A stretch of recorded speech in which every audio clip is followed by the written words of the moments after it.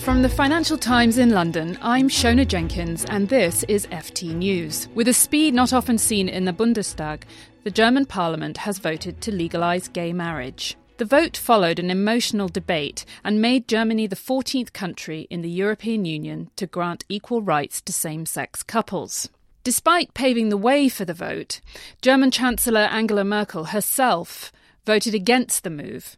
With me to discuss what the German approval for gay marriage might mean for the rights of the LGBT community in the region and across the world, I am joined in the studio by the FT's Hugo Greenhalgh. Hugo, just take us through the developments in the German parliament today. It's interesting, Shona, and thank you very much for inviting me on this afternoon. But it wasn't as an easy a vote as one would imagine. I'm just looking at the numbers here. It was passed by 393 votes to 226 against, with 4 abstentions. And the fact that Angela Merkel herself voted against it means that it doesn't really have the popular groundswell of opinion, of public opinion, that you might think. I mean, if you look across the rest of Europe, Ireland had a kind of similar public referendum vote on whether gay marriage should be legalised, and that won by a landslide. So did Italy.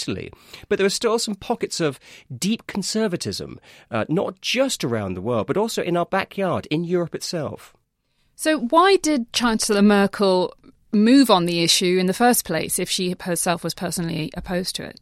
Was it a political tactic? Was it the fact that she thought that this is the way the wind was blowing, so an astute political move? Possibly, but at the same time, again, she stuck to her principles. There's one quote I was looking at in relation to this, and it's from somebody who's a board member of the Lesbian and Gay Federation in Germany itself, who attended the parliamentary debate. And Axel Hochrein said that this is perhaps part of her religious education, he said. I think it's more honest of her to say than to say yes. In the end, she fought for a long time against it and always argued it was in her feelings. And this was a feelings decision. It's her decision. And very, very religiously motivated, very, really conservative, but I think quite indicative of the older generation in particular. I very much doubt that any member of the younger generation in Germany or in neighbouring countries would have even blinked at voting for gay marriage. Now, you've mentioned a couple of other examples. Does the German approval echo a wider trend in Europe? Is there greater support for gay rights in other countries?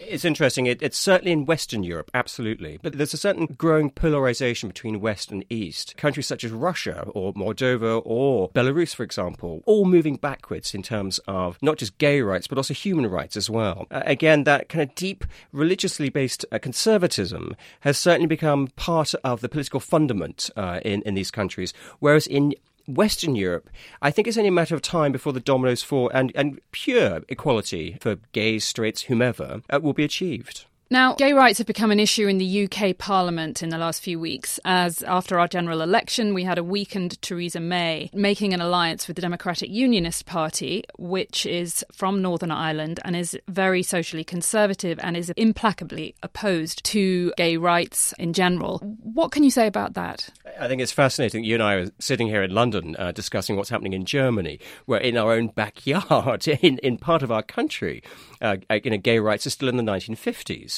I mean, the Democratic Unionist Party was founded by Ian Paisley in 1971, and in 1977 he founded what was called Save Ulster from Sodomy. And I will just give you a certain kind of tone of the campaign and the tone of the party that still continues 40 years later.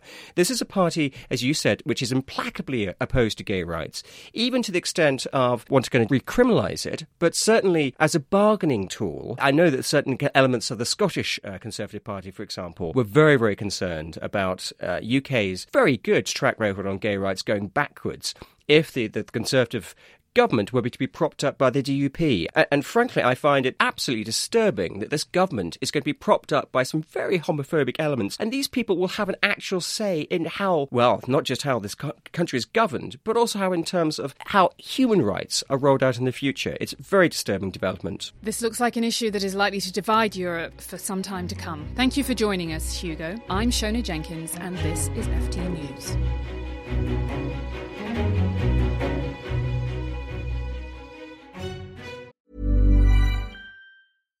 When you make decisions for your company, you look for the no-brainers. And if you have a lot of mailing to do, Stamps.com is the ultimate no-brainer. It streamlines your processes to make your business more efficient, which makes you less busy. Mail checks, invoices, legal documents, and everything you need to keep your business running with Stamps.com. Seamlessly connect with every major marketplace and shopping cart. Schedule package pickups and see your cheapest and fastest shipping options from different carriers, with rates up to 89% off USPS and UPS rates. And with the Stamps.com mobile app, you can take care of mailing and shipping wherever you are. Make the same no-brainer decision as over 1 million other businesses with Stamps.com. Sign up with code PROGRAM for a 4-week trial, plus free postage and a free digital scale. No long-term commitments or contracts. That's Stamps.com. Code PROGRAM.